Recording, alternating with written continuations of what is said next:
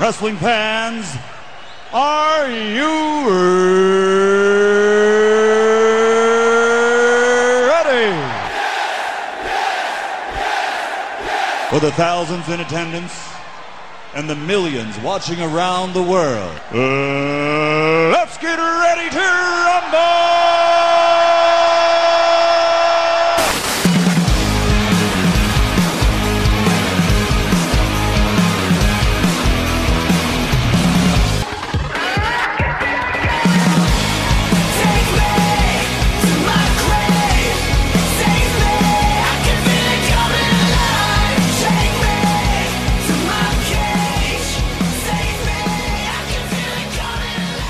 What's going on, guys? Welcome back to Wrestle Rant Radio for Thursday, July 14th, 2022. I am Graham G.S. Matthews. Hope you guys are doing well and having a great week so far. We got a very stacked show on tap for you fine folks here today. I did not intend for this episode to be as long as it was. I was hoping to air the interview and then do a quick convo with Mr. Marceau breaking down Raw, some quick thoughts on NXT, and from Dynamite on Wednesday. My Dynamite review, which I thought would be brief, ended up turning into like a 30-minute rant on the tag team title change, which I was happy for Keith Lee. I was happy for Swerve. Great moment. Keith Lee had that great post-match promo after the show went off the air. All the best to him and his family, friends. It's not really about that, but more so my biggest problem with AEW's booking. So the show really lives up to its name this week. You're going to catch that at the end of this episode. Feel free to fast forward if you would like. But we have a great show before then as well, starting with my interview with WWE Hall of Famer The Undertaker. Now, I did air our first interview a few months ago here on the show. We spoke again a few weeks ago ahead of his A&E biography, WWE Legends documentary that aired on A&E last Sunday. We had about a 15-minute chat. It was supposed to be 10. I got more time with him. I ended up going like close to 15 minutes. And Taker was awesome. Taker was really, really cool, talking all about the documentary, the Hall of Fame speech, Tim White, and so much more. So you're going to hear that in the beginning of today's show, and then my conversation with Mr. Marceau, breaking down Raw from this week, the whole Vince McMahon update on that scandal, investigation, issue, situation coming up at the beginning of that convo, Raw talk, NXT talk, Dynamite talk, and a lot more in between as well. So, new episodes of Wrestle Rant Radio are available every single Thursday on WrestleRant.com, WrestleRantRadio.com, iTunes, Stitcher, Spotify, TuneIn Radio, iHeartRadio, Podbean, Google Podcast. We're on Pandora Music and Amazon Music as well. Be sure to rate the show, review the show, subscribe to the show. Never miss an episode every single Thursdays. What I'm planning on doing, what I was going to be doing, was airing my interview with NXT superstar Cameron Grimes here on the show from before NXT Great American Bash. It was recorded 2 weeks ago, went up last week on the YouTube channel in video form, as did the Taker one, by the way. But then I found out I'll be talking to a whole bunch more people in the next couple of weeks, including Goldberg, who I actually talked to today. And that interview will very likely be up next week for the same reasons that I talked to Taker to promote the A&E biography. So we have a loaded lineup here on Wrestle Rant Radio in addition to the usual Mr. Marceau and I's analysis, talking all the latest in the world of wrestling. As far as the interviews go, today is my chat with Taker. You could also check it out in its entirety on YouTube in video form. That went up on my channel last week. That was on Friday, I think, so check that out. And it also went up in article form on Bleacher Report. The Goldberg interview is going up on Sunday, this coming Sunday, on Bleacher Report, and in video form on YouTube at youtube.com/WrestleRant. The Cameron Grimes interview, the Lacey Evans interview, both already up on the channel from earlier this month. Another interview or two heading into SummerSlam, maybe even 3, definitely 2. Those will both be up, unless plans change and they don't work out. But those will be up before the end of the month here on Wrestle Rant Radio. And then I'm hoping to do some more interviews in person at SummerSlam itself in Nashville in 2 weeks. So a lot to look forward to here on the channel. Not just, this isn't the channel, on the show. And on the YouTube channel as well, youtube.com/WrestleRant in the weeks to come. So I've talked enough. Let's get right into it. My exclusive interview with the Phenom, the Dead Man, WWE Hall of Famer, the man, the myth, the legend himself, The Undertaker. What's going on, guys? Graham G.S. Matthews here with BleacherReport.com, and today we're talking to one of the stars of biography, WWE Legends. It's coming back Sunday, July 10th, 8 p.m. on A&E. One of the stars here today, the Phenom, the Dead Man, newly appointed WWE Hall of Famer, The Undertaker himself. Taker, what's going on, man? Great to speak with you again. How's it going? Well, I appreciate it, man. How you doing? Doing great. Very excited about this new season of Biography that you're going to be a part of. And, we've seen you a part of a lot of different stuff in the last couple of years. I know it was 2 years ago today, actually, that the last episode of The Last Ride aired on WWE Network. And since then, we've seen you on Broken Skull Sessions, WWE Evil on Peacock, this sort of stuff. But this is something a little bit different, taking a retrospective, look back at your career. How is this going to be different from what you know and what you did for this project? Different than everything else we've seen you involved in the last 2 years? Well, you get a firsthand look of not just the character and not just the guy in the ring, but you're gonna see you're gonna get a real good look into Mark Calaway and what I'm like now away from the ring. So there's gonna be a lot of questions. I think people that have had for years they're gonna get answered, and I think they'll probably be shocked that there's really no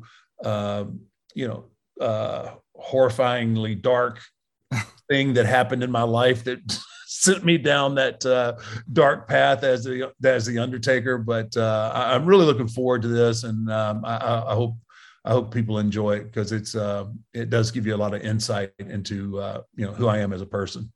Yeah, for sure. And I think what's cool about a show like this, especially after what we saw from the first season, was that, especially for a show airing on a platform like A&E, it kind of gives viewers that haven't watched wrestling in a long time, or have either never watched wrestling, an all new perspective on your character. Because we all kind of know, like longtime fans know your history and whatnot, but for the newer fans, it might be something completely new, and kind of seeing their reactions and stuff like that, I think is what really makes a show like this special.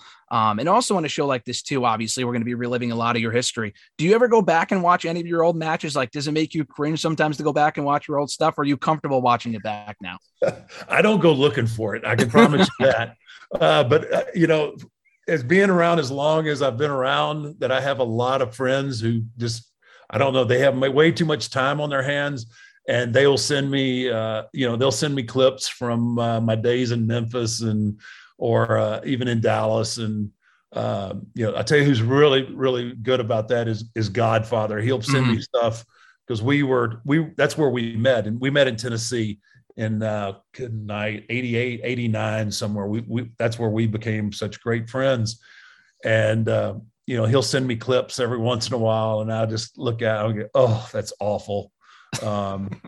Someone just sent me, it wasn't him, but somebody just sent me my very first interview I did for the Memphis TV, and it was awful. Maybe that's why I didn't talk for 30 years. Hey, we're going to be reliving all this stuff. I know you talked a lot about that in your Hall of Fame speech as well. Godfather was obviously there, along with a lot of your other coworkers and friends over the years. I was there in the building that night, man. It was a phenomenal evening, to say the least. No pun intended, obviously. And I think it's not a stretch to say one of the greatest, if not the greatest, Hall of Fame induction speech of all time in WWE history. Just a surreal setting there in the building. And kind of talk a little bit about that, seeing old friends like Godfather, kind of taking a trip down memory lane one last time for WrestleMania weekend. Yeah, it was. It really was a good weekend. I was extremely nervous, obviously, to say the least, because I decided I was going to reinvent the wheel with the speech. But they kind of built that Hall of Fame ceremony around me, and 30 years with one company. I mean, when I sat down and started thinking about it, like, there's no way that I can thank everybody, and there's so much stuff. I mean, how do you keep it interesting? Because they'd already watched SmackDown, and then the night was late, so it was like I said, it was extremely nerve-wracking, because that too was the first time that my WWE audience was going to see Mark Calaway live. Now, they'd seen interviews and they'd seen everything else, but I mean, this was me putting myself out there in a live audience. So I had to, there's just something that kind of clicks when you're in that atmosphere.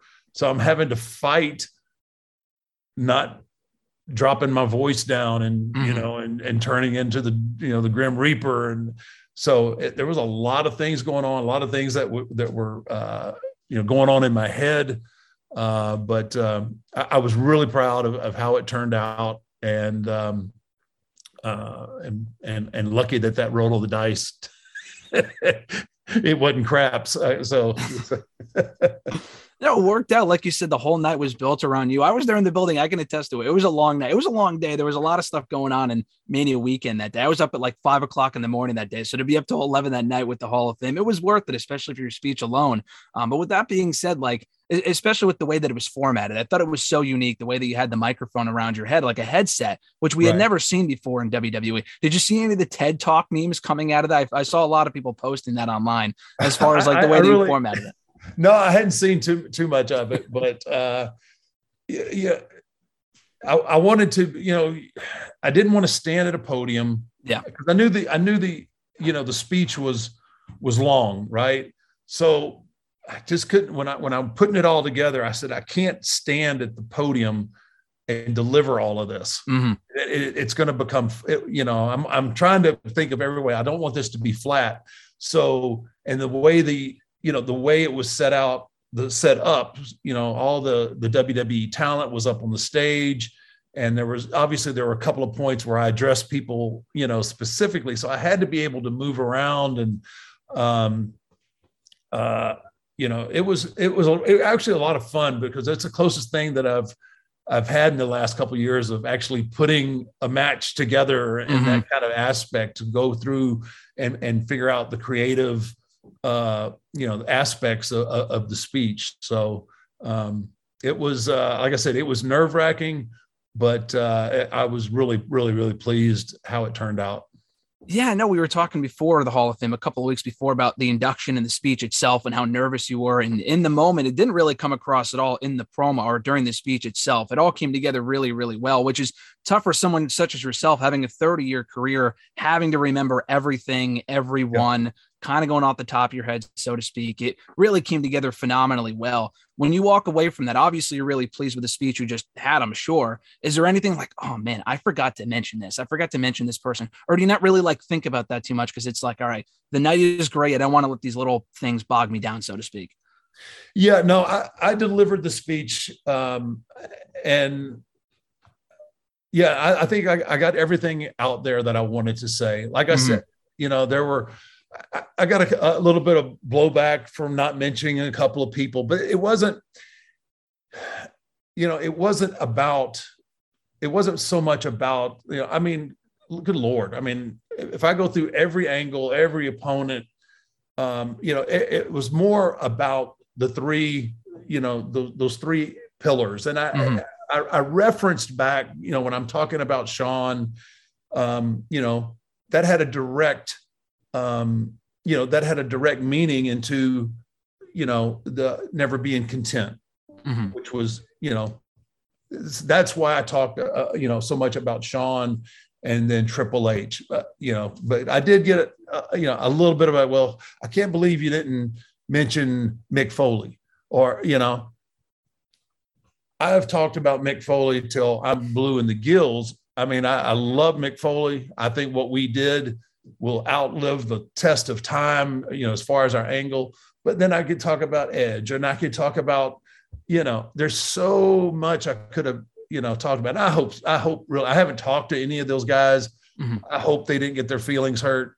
But it wasn't about all that. Yeah. It was about my journey and the things that I've learned through those 30 plus years that I was trying to share that maybe would help people in their lives. And that was the gist, and being able to thank the WWE universe. That was what it was all about. So if anybody was offended, I'm sorry. Like you said, you talked about the Hell in a Cell matches a lot, specifically the Mick Foley one. So that was like to be expected, as far as it was kind of implied as far as mentioning him, and you mentioned it there and whatnot. But I do want to mention this real quick because it is relevant. A couple of days ago, we lost Tim White. Obviously, he was involved in that match as the referee. Talk a little bit about his passing and the legacy he leaves behind. Man, that one hit me hard. I had dinner with Tim the night before. Wow. Yeah. That's crazy. Yeah. Me and Tim go way back. and he was there when I got there, and basically, pretty much the only stuff that they actually had him doing were my appearances. Mm-hmm. So he had flown to Dallas and was there. I got into Dallas Friday night about 10:30, run into Tim. I was going to have dinner. We had dinner. And that was the last time that I saw him. I knew, it was crazy. I don't want to get too much into the details, but yeah. That was really a real gut punch to find out, what had happened. Mm-hmm. What a great guy. What an awesome man Tim was.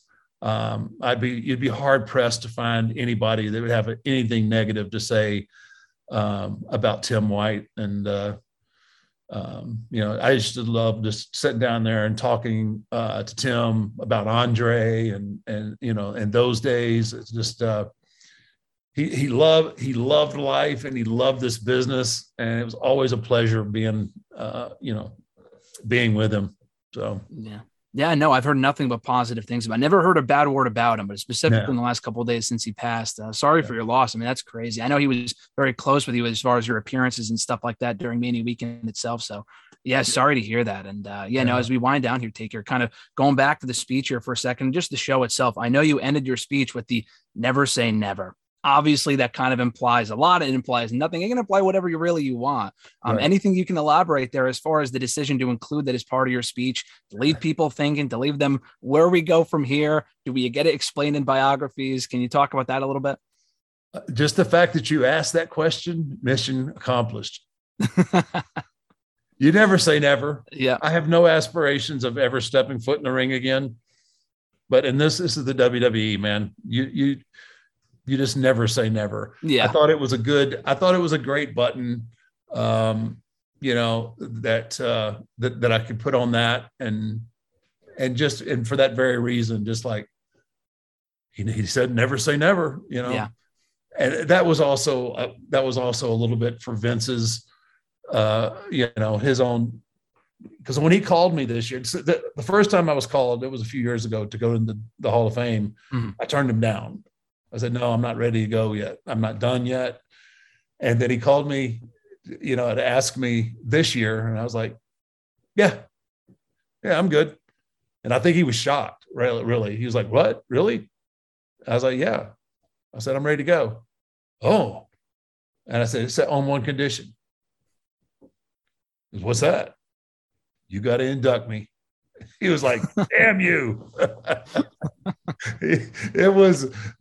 think there was a bet. I think there was a bet backstage between the people that really know us well enough. I think there was a bet to who was going to lose it first, between the two of us. So it was kind of my real, he ribbed me so many times through the years. Just, there was nobody else that could do it really, but in my opinion, but it was also, I knew he doesn't like to, show his emotion. And so that was my way of saying, okay, here you go, big fella.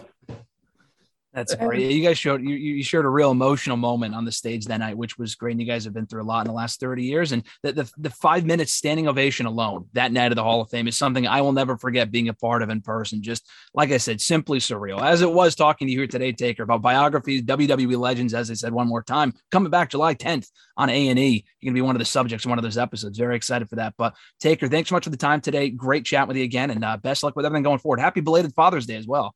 I appreciate it, man. Thanks so much. And always a pleasure talking to you.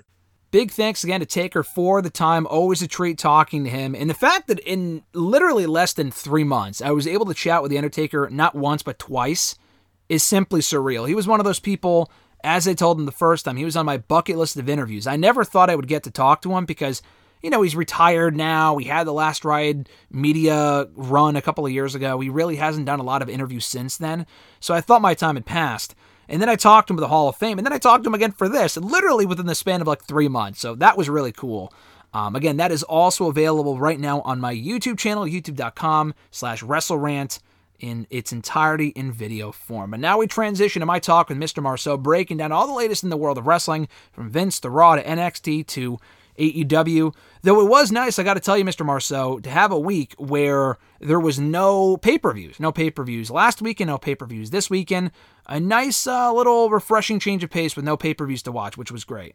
Yeah, exactly. It was a nice, easy week for us on the viewing scale. I agree, especially since we'll be in Nashville for SummerSlam in 2 weeks as well. So it's kind of nice to ease into it at the end of the month, and it's crazy to think it's coming up in just 2 weeks away. We will be there in Nashville. We're looking forward to it. I'm curious what your thoughts are. I'm not feeling the SummerSlam hype right now. I was not a fan of Monday's Raw. Last week had the excuse of a holiday show. We talked about it, and I thought it was a fine show. Honestly, I thought that episode was better than this one, even with the puking and all. I just thought this week's show, this didn't have the energy. It kind of felt like if you didn't watch the show, you missed absolutely nothing. I just feel like they're really phoning it in this year with SummerSlam, more this year than almost any other in recent memory.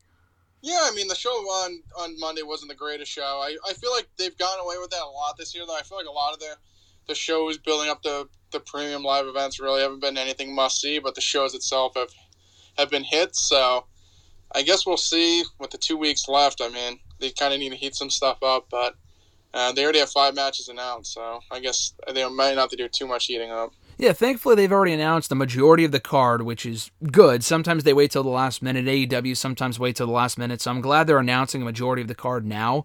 I don't think this needs to be a loaded card with like 10 or 12 matches. I'm worried it will be, and I know it's one of their biggest pay-per-views of the year. Last year's show, I feel like, had an ample amount of matches, if I'm not mistaken. It was a pretty long show because Roman and Cena went for a while. I remember it was on the West Coast and I was there, so I don't remember how exactly long it was, but it did end late from what I can recall. I'm hoping they can kind of cut down on that this year. It's not going to be 2 nights, nor should it be, but we'll see what the show has in store in 2 weeks away. But yeah, it was an interesting week in wrestling. I do want to bring this up before we get into Raw for Monday. Again, no pay-per-views to review, but we do got to mention this from last Friday. I think it was either last Friday or last Thursday. I'm pretty sure it was Friday. The latest news in the Vince McMahon saga broke, and there's a lot of details to get into, but kind of some of the details of the NDAs were released, and that Vince McMahon, while not doing anything illegal, a lot of suspicious, creepy, bizarre, not even bizarre, maybe not bizarre for him, I guess, knowing him the way that we do and as much as we know about him as we do from the last number of decades. But, the NDA stuff and having, I guess, sexual affairs and coercing people that he used to work with many years ago into doing stuff they didn't want to do and whatever, and paying them, I think, the former wrestler, who was not named nor should be named, but I think upwards of like $7 million to stay quiet on the whole situation, which is just, the whole thing was disgusting. And there was a lot of other situations like that had come out that were reported on last week in I think the Wall Street Journal, if I'm not mistaken, but the whole story is there. A lot of NDAs coming out about Vince, people he paid to keep quiet on stuff that he did from the last 20 years, and there were at least 3 different stories about this last week. So not exactly a great look for Vince, and not only people that work within the company, but people on the talent side as well. So it's not like it's people that were just on the corporate side and this happened to only someone recently. This has been going on for a very long time, and it's a terrible look for him. It's a terrible look for the company, and it really does put his future within WWE in question. So I'm curious what your reaction to the whole news was, and where do you think we go with it from here as far as what the future holds for Vince McMahon and WWE? Yeah, I mean, definitely not good. I feel like at this point, the floodgates are open. I feel like more and more stuff's going to come out. I did hear a thing that Vince does hold majority of the shareholders. That's correct. So, like, realistically, he technically would have to vote himself out, it sounds like. So I don't really know, like, how that's going to work at the end. I thought they had majority on him, and that's, like, how they kind of get him out. But if he has majority vote, then, I mean, I guess we're just talking about allegations. At the end of the day, it doesn't really do much. Maybe they can get him off, like, certain things, but I mean, at the end of the day, if he has the most of the shares, I don't think he'll really be going anywhere, but I guess we'll see. But yeah, I mean, once the first one came out and now these other, I think it was 2 or 3 more allegations, I mean, they're just going to keep coming out. I mean, I don't think this was an isolated a thing with Vince. It seems like he was enjoying himself a little too much back in the mid to early 2000s. So if anything, I'd be more surprised if less doesn't come out. So It is what it is. Do you think it's a situation, too, where this could affect sponsorships and that could affect the company's status as far as that stuff goes? Because that's really who they listen to. I mean, what we say online, what's being reported about, none of it is inaccurate as far as I can tell, as far as what's being reported, but he doesn't care about that sort of stuff. I mean, the report came out from Fightful from Sean Ross Sapp last week, I believe, when this whole story broke, that when he walked backstage following his appearance in the June 17th SmackDown, which was the same day the Vince stuff initially broke, he said, fuck him. That's what he said walking through the curtain that night. And I can only imagine that's exactly what happened. That sounds exactly something like Vince would do. It sounds exactly like something that Vince would do. I'm not surprised to hear that at all or read that. So with that mindset, thinking that he can't be taken down, I feel like it's going to take more than this in order for him to leave the company. I do think it is time for a change, not just creatively, but would you agree that this is probably the best time for Vince to bow out? I mean, I know he won't. I don't think he will. There's a decent chance he might. I don't think it's going to happen. I'll believe it when I see it. But I feel like we have reached the point, not only coming out of these stories, but just the years of creative just being as abysmal as it has been, specifically in the main roster, that we've reached the point where at 76, 77 years old, it's time for Vince to go. Yeah, I mean, I think theoretically, creatively, and like I said, everything going on, I feel like it should be time to go. I mean, the only way I could see them actually doing it, if he actually gave up, it would have to go right to Stephanie. They want to keep it on the McMahons. I mean, shareholders, they want the name to be out there. So, I mean, if they're going to do anything, I think it would go right to Stephanie. Seemingly, that's who's in charge now, I guess, with the other positions that he is giving up for now. But that's the only way I could see shareholders kind of phasing Vince out if they're going to give it to Stephanie, someone else that's prominent in the spotlight. Yeah, I can't say I buy the whole thing that it had come out in one of those reports, in one of those articles from last week, that the idea internally is that without Vince at the helm, the company would crumble. I can't say I believe that. Do you? I don't know if I would say the company would crumble, but I feel like he is that face that the shareholders look forward to, and probably the deals that they have with USA and NBC, Universal, and Fox. I mean, they look at it and Vince McMahon. I mean, it's the name. It's the guy that basically ran the professional wrestling world since the 80s. So, I mean, I think it does hold weight. I don't think they would crumble, but I think they would want it to be on another McMahon if he did step away. So, I mean, I think that's why they'd probably put it on Stephanie. Yeah, it would be interesting to see if she takes the full-time responsibilities of that role, or if it goes to a Nick Khan or someone like that. Because again, before Stephanie had resumed the role of CEO, before she had taken on that new responsibility when the news about Vince initially broke a month ago, she was on hiatus from the company for a good 3 or 4 weeks. I mean, I say good, but it was barely anything. I mean, it sounded like she wanted to spend more time with her family, and for whatever reason, she was stepping away from WWE, the corporate side, temporarily, if not permanently. Who knows? We'll never know. I don't know. I'm not sure. But, it's going to be interesting to see if the Vince stuff gets more serious than this and it leads to him having to leave for an extended period of time, if not for good. If she will take that role permanently, I'm not sure if the company would be, I can't imagine it would be worse off with someone else in charge like a Stephanie and the McMahon family. Creatively, especially, I'm not sure if it can... It can always be worse. It can always be worse creatively on the main roster, but this goes far beyond anything we see on the show. This is just kind of a moral thing, and with everything coming out, it's probably just not the best look for the company. I mean, WWE's name being in the news as much as it has been for stuff like this is just terrible. So I don't know if they're going to wait for it to calm down a little bit. That was kind of the feeling I was getting coming out of the initial report a month ago. It's like, all right, we haven't really seen or heard much development on this. I'm not sure what's going on there. And then 3 weeks later, we hear what happened last week. So didn't happen last week, but the news came about, about stuff that happened within the last couple of years, 15 years or whatever. So we'll see. I'm curious to see where this goes.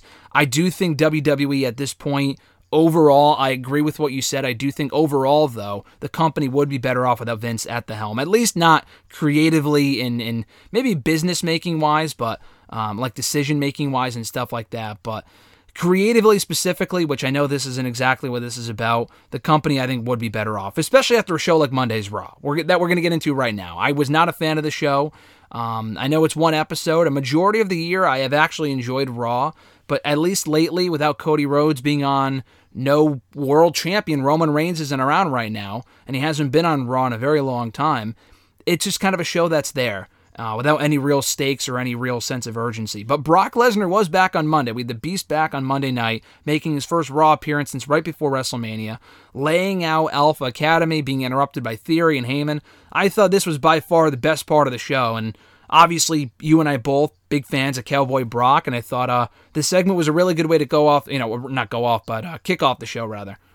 Yeah, it was a great way to start the show. Unfortunately, the rest of the show kind of fell by the wayside. I mean, good to start the show hot, but when the rest of the show follows up with nothing, that's great. I mean, it's kind of like glass half full. It's like you start off with something great, and then you tune in, and then you get what you get. You're like, well, that's Raw for you. So, but yeah, I've enjoyed Raw lately. I thought this was a good way to start the show.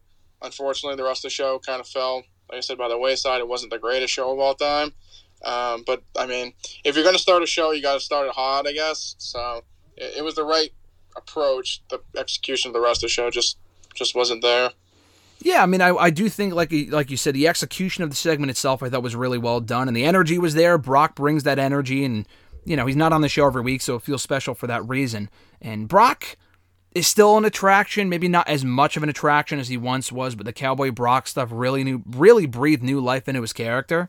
I thought the attack was perfect, and I really like Theory bringing up the fact that Brock beat him and F5'd him off the top of the chamber back at Elimination Chamber. I thought that was a nice touch too. Yeah, I mean, I think it was the perfect little back and forth with Heyman and Brock, and then he brought Theory out to kind of get him involved. He squashed Alpha Academy, so it's not like Theory got his ass kicked. I thought it was a perfectly done segment. Yeah, and at this point, too, there's really not much more they can do. I don't think with Brock and Roman, we've seen everything from them in the last 7 years, 7.5 years, almost 10 years at this point, upwards of 10 years. So going into SummerSlam, keeping it short, sweet, and simple, I mean, they can drive home the fact it's the final match between them, which I don't think it will be. I'm sure we will see more matches between them at some point, whether it be within the next year or beyond that, who knows. But they could talk about it all they want as far as selling tickets and selling pay-per-view buys, Peacock subscriptions. The build, there's really not much more they can do, and I thought the Heyman stuff on SmackDown was really good. But yeah, we'll see what else they have in store for the build for this match, because I'm not really sure what more they can do beyond what we saw here, what we saw on SmackDown, aside from maybe 1 or 2 more interactions face-to-face before the pay-per-view in 2 weeks. Like you said, the show kind of fell off from there, but we did have a very good match, I thought, between Finn Balor and Rey Mysterio. I do think they should have made a bigger deal about this because it was the first ever one-on-one encounter between these two on the main roster. Just in general, I think, actually. It was good. Balor won clean. I can't say I care too much about the whole Judgment Day trying to recruit Dominic thing. I know Rhea's out right now. She was seen wearing a heart monitor last week. Hopefully she's okay and we'll be back soon. But without her and the whole Edge, Finn Balor replacement thing, you texted me on Monday or Tuesday, it really feels like Judgment Day has fallen off and is far from as important as they were even 2 months ago. Oh my God, the whole Judgment Day thing. Once they got rid of Edge, I think it was one of those things we both, me and you specifically, I think a lot of people as well, like, why would they do that? Mm-hmm. But like most things in wrestling, you're like, oh, why would they do that? It's about the follow-up. We always say that, like, especially after WrestleMania, it's like, oh, someone won, but you got to see what's going on next. So like, okay, Edge is out, we'll see what happens next. Then they're like not on the show the next week. Then Rhea gets hurt. Then they're not really on the show again. Then they have these little backstage segments with Mysterios. Doesn't really go anywhere. I thought this was a good match, but the follow-up has been terrible. The whole recruiting Dominic, realistically, he should be recruited back down to NXT 2.0. Love him, mean it. He just isn't ready. I understand he wants to be with his dad, but he's just not ready for national TV. He's just not. And him being in Judgment Day, who really could give two shits. Yeah, that's the problem. I mean, I don't think he's going to join. We've mentioned it before. You mentioned it right there. He should be back in NXT. He's just not where he should be. And I saw a lot of other people mentioning this on Twitter. And, normally I don't agree with these sort of takes, but they're right. I mean, he's, for a kid that's been on the main roster now for almost 2 years, he was never going to improve. I mean, I guess he could. I mean, there have been people that come from other walks of life, other sports, or people that just don't have much wrestling experience and get very good very quickly, and they're able to adapt to the main roster style without spending too much time in NXT. I mean, look at Braun Strowman, for example. I mean, not that Dominic him and Dominic are two very different people, but Braun had very little experience in the ring prior to being called up in 2015. Not that he was having great matches off the bat. A majority of them weren't very good. But by 2017, the guy was very good. He was very over, and he was, again, not the perfect pro wrestler, but he was very polished and much more far along in his development than Dominic is right now. So, and Dominic's had far more matches in the main roster than Braun did at that point. So, I don't know. I mean, I guess they're trying to make it work with the whole Ray and Dominic tag team thing. That kind of ran its course. I don't want to see Dominic turn on Ray.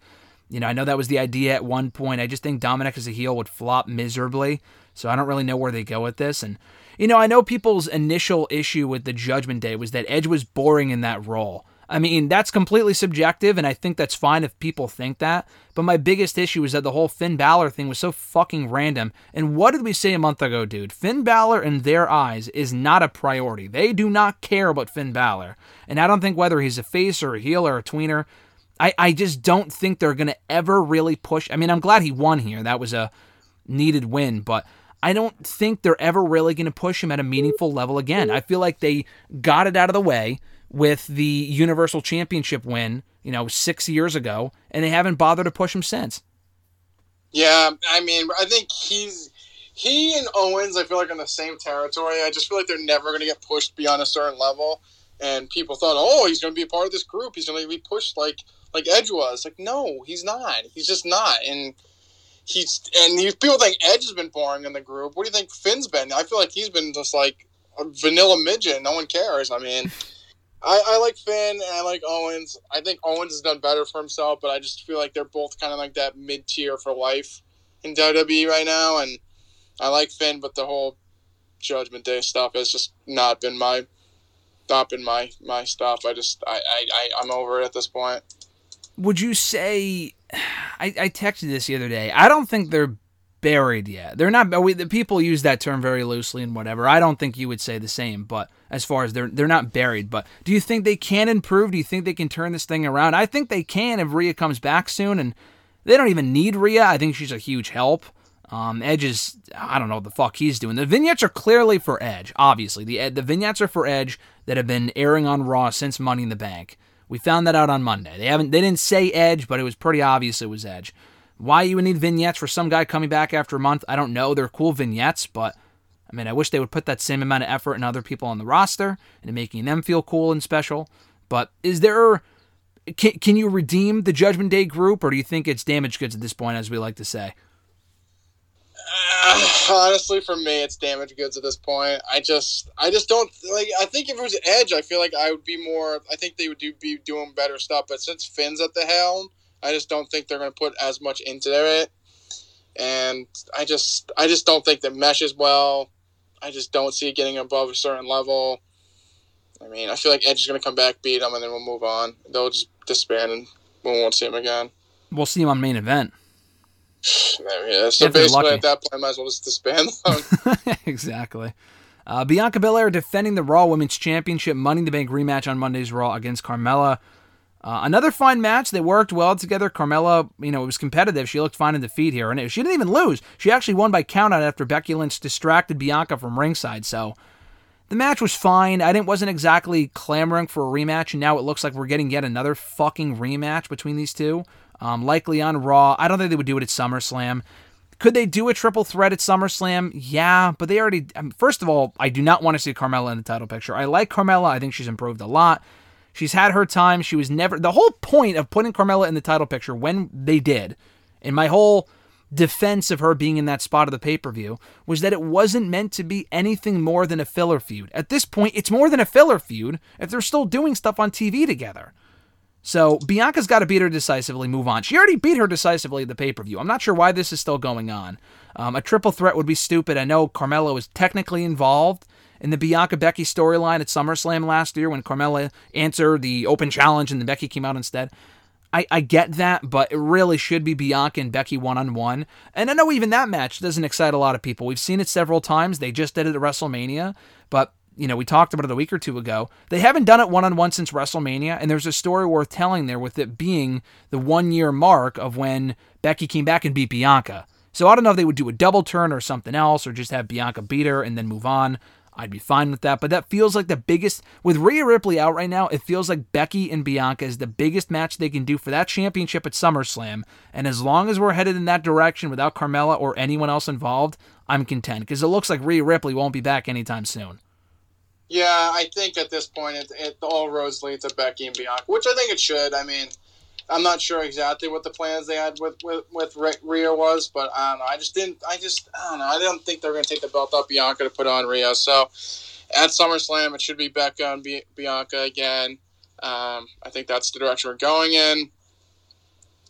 The Carmella stuff, I don't know if it's just like they're trying to not really do a lot of Becky and Bianca leading into to SummerSlam. So they're using Carmella as someone that Bianca can beat and not really get her hands on Becky. I'm not totally sure, but I mean, the match is fine, but just like you said, we're going to get another rematch, and I'm not really looking forward to it. Yeah, I don't know. It is what it is at this point. I mean, they'll probably get some time out of it on Raw, but it just screams waste of time because the outcome is predictable. Carmella shouldn't win anyway.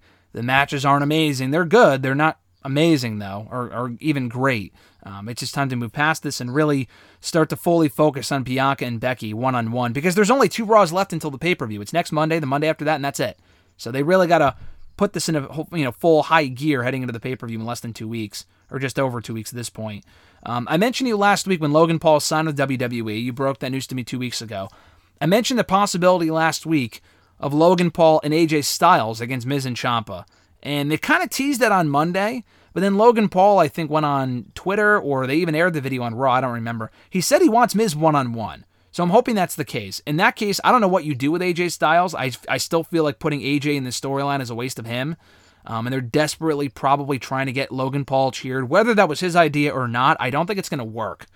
So any further thoughts on the developments with Logan Paul, Miz, Styles, and Ciampa?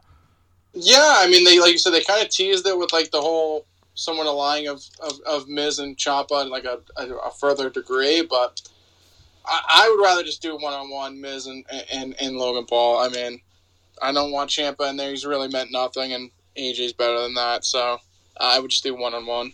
We also had Alexa Bliss and Asuka beating the duo of Nikki Ash and Doudrop. You mentioned to me over text on, I think, 4th of July. The Alexa Bliss stuff ain't working. She's boring. And, yeah, I mean, I would agree. It's not exactly interesting right now. I tweeted that day, because she did an interview with Ryan Satin that dropped that Monday, saying that she doesn't know exactly where it's going. She feels like this is really the closest to herself as we've seen on TV, which I actually like, because we haven't really seen her as herself yet. She's been a babyface before, but not quite like this.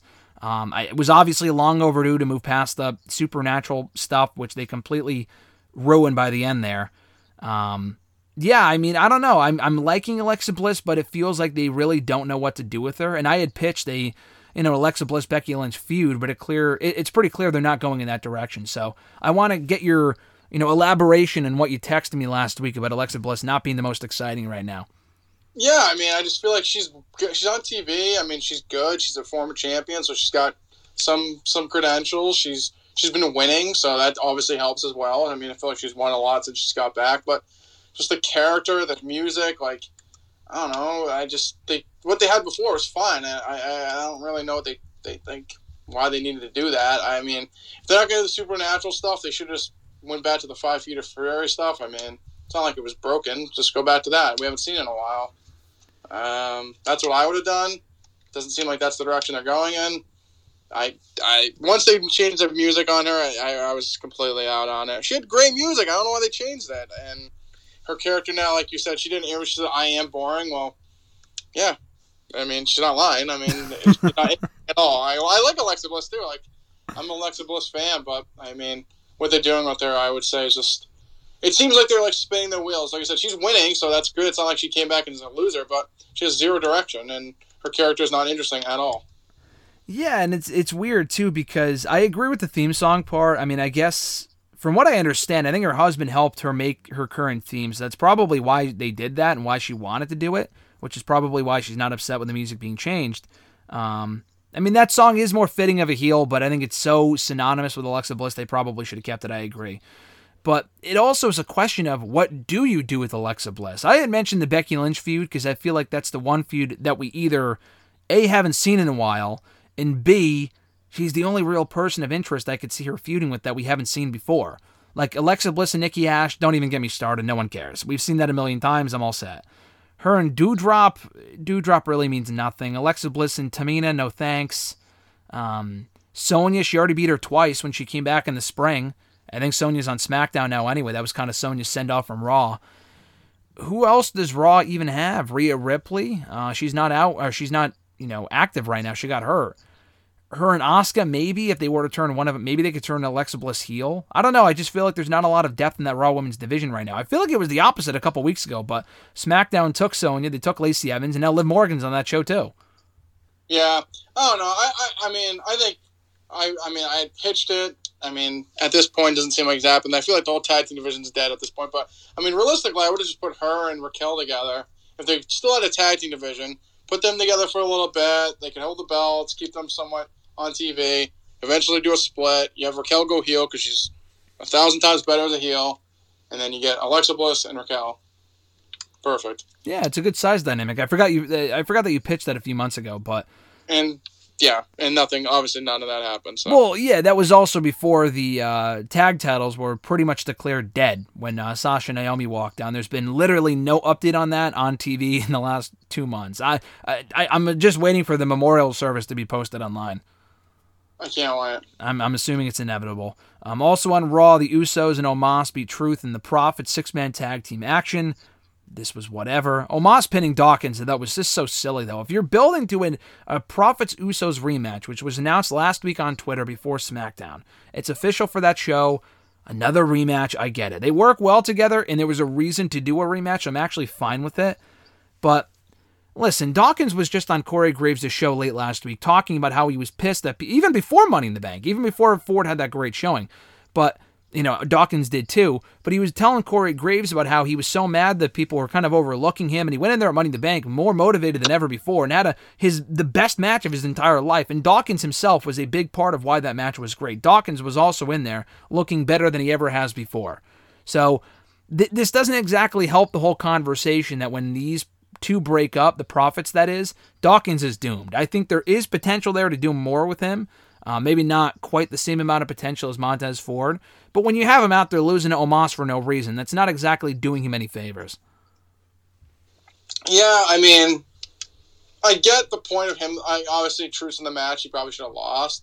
But, Omos has been so dominant that I don't think, losing to him is, a huge deal, but I understand what you're saying as well. But, yeah, I think we all think the same. If, once they break up, he's screwed. I don't think that's totally true. I just feel like it just screams like you said. I think we said it last week. He screams like Tucker and the whole Otis and Tucker. More Ford's the guy. He'll break off, do something good. They'll push him, and they'll do nothing with Dawkins. So I think Dawkins is way better than Tucker ever was. But I don't know. I just feel like there's plenty of other single guys that they're not doing anything with. Why would they focus on Dawkins on his own? Yeah, I don't know. I just feel like he's talented enough. He deserves a shot. I don't even think they will afford him that opportunity is the problem. They'll probably just immediately write him off as a jobber or as an enhancement talent. I think he deserves a chance, especially at a point where they have no stars. Maybe he gets decently over, who knows? But to not even try, I think, would be foolish. We get to the main event, Bobby Lashley and Riddle, Theory and Rollins in tag team action. I thought it was a good match. Lashley and Riddle worked well as partners. They had good chemistry, completely forgetting the fact that Bobby was beating the crap out of this guy week after week about a year and a half ago on Raw when Lashley was not WWE champion, but U.S. champion. And even when Lashley was WWE champion, they had, a couple of matches, and Lashley beat him every single time. So, putting the fact that they have history from about a year and a half ago that they completely ignored here, this was a good match. Theory looking good. The real talking point coming out of this match, though, Dolph Ziggler is back. Dolph Ziggler returned, distracted Theory, and then attacked Theory following the match. So this wasn't a case of him maybe teasing tension with Theory and Rollins or going after Rollins or saying that he wants the United States Championship. I was thinking that might be the case. Maybe he wants to enter the U.S. title picture. No, he specifically singled out Theory and laid him out at the end of this show in 2022. Listen, I like Dolph. The guy's amazingly talented. I thought the NXT stuff that he did, they had him do, was perfect. I thought that was the greatest role for him. They cut it short way too quickly. He disappeared from TV for months, from NXT, Raw, SmackDown, main event, everything. He was gone for months. Came back with Bobby Roode, Went after Omos randomly. They teased something there, went nowhere. He was in a battle royal on Raw 2 or 3 weeks ago in that last chance Money in the Bank qualifier. Lost that. He was in there till the very end, too, close to the end. Lost that. They try to paint this out to be like a big return on Raw, even though we just saw him 2 weeks ago. And then he lays out Theory. First of all, your thoughts on the match, but more importantly, Dolph Ziggler is back. What the hell's going on here? The match itself was great. I thought it was good. I thought all 4 guys worked well together. I thought it was a great match. I don't hate it. I mean, Ziggler coming back. I saw a report that they want him working with Theory and like on the house shows and teaching him as much as he knows. I mean, everyone's talked about how great of a wrestler Dolph Ziggler is. I mean, the character itself's been stale as bread since 2011, but I mean, someone to work with Theory and kind of get him up to speed on some stuff that he might not know. I mean, I think Ziggler is the perfect person, so I actually don't totally hate it. Do you think it's a weird time for it? My biggest concern is not the fact that they're doing it. If they're doing this to elevate Theory, I think that's fine. I have no issue with that. Obviously, Ziggler's credible. He's a great wrestler. They'll have good matches, I'm sure. I think Ziggler's always been a better heel, but you know that's fine. He hasn't been a babyface in a very long time, and honestly, to this day, people still go nuts for Dolph Ziggler. In NXT, he got great reactions. Anytime he returns to the Raw for the millionth time, he gets great reactions. People still know and like Dolph Ziggler. So that doesn't bother me. I think what really concerned me was the timing of it all. Theory is currently challenging and feuding Bobby Lashley for the United States Championship. That match has been made official for SummerSlam. He was also opening Raw, teasing a cash-in on Brock or Roman for the Undisputed title. So where does Ziggler fall into this, you think? I mean, the pay-per-view's in 2 weeks, so it's not like it's a quick TV feud before the pay-per-view, because the pay-per-view's in 2 weeks. So why now? Why not until after SummerSlam when he fails to regain the U.S. Championship or he cashes in successfully, unsuccessfully, whatever, which I don't think they should do anyway. I just feel like the timing for this was really bizarre. Yeah, I think the timing is weird. I think that's the one thing. I guess that's the one negative I took because it really was like no direction. I don't know. I feel like realistically, if the United States title match wasn't already booked, I feel like you could do like Theory and Ziggler for the briefcase at SummerSlam. I mean, I don't think, like you said, it's not like you attack Bobby too, so it's not like you just insert him in the U.S. title picture. I don't know. Maybe they just. I honestly don't know. Like I said, I think the timing itself was interesting. Like I said, maybe, like I said, just over the next couple of weeks in house shows, he'll face Ziggler. They'll do a match on Raw coming up. He'll beat Ziggler and then move on. I really don't know. I know they look at Roman and Brock as the big marquee match for SummerSlam. I get why they're doing it. I don't like the fact that they're doing it because we've seen it so often and it's just run its course. It ran its course even when they did it this past year. I mean, but they did it anyway. Fresh dynamic. It worked. I like the feud. The matches weren't great. I thought the first match was actually better than the second match of Mania, but you know that's neither here nor there at this point. I think in retrospect, I think it would have been better to put Bobby in the SummerSlam main event. Again, on paper, not as sexy of a match as Brock and Roman, I get it, to the casuals. But Roman and Brock, I feel like would have been a great SummerSlam main event. Brock, or you could have teased Bobby becoming a dual champion. And then you could have done Theory and Ziggler on the undercard, maybe as the opener. Ziggler has opened several SummerSlams with Rey Mysterio, The Miz, Seth Rollins, among other people, and has had great matches every single time. So he's had a lot of good SummerSlam showings, which is nice. That being said, though, I feel like him and Theory would have been a good match, and maybe they'll make it a triple threat, which they definitely should not. I just feel like there's no reason to continue Lashley and Theory if Theory will and should lose again to Lashley. I feel like it would have been easier to just move on from that and have Theory beat Ziggler at the pay-per-view instead. Yeah, I mean, like I said, I feel like we'll see more Monday. Maybe they will move on from it. I really don't know. I don't know what direction they're going. Maybe they could do Lashley and Theory on Raw, and you have Ziggler cost them that. So then you move on from that. You have him and Ziggler at SummerSlam, and you do something else with Bobby. I don't know. I think Bobby, I agree. I think Bobby Roman obviously is fresher, and that's the better match. But if Bobby's just going to lose to Roman, I feel like maybe that's why they didn't do it, because they don't want Bobby to lose to Roman. Maybe. Yeah, I mean, it's like the champion. Basically, he is the main champion on Raw right now. So maybe they don't want him losing. So maybe they'll do something else with him. I mean, that's true. I don't know. Like maybe like I said, maybe you do them on Monday and Ziggler cost Theory again. So, like, he didn't actually lose the Bobby. Like, he lost the Bobby, but, like, wasn't the reason. And then you do them two at SummerSlam.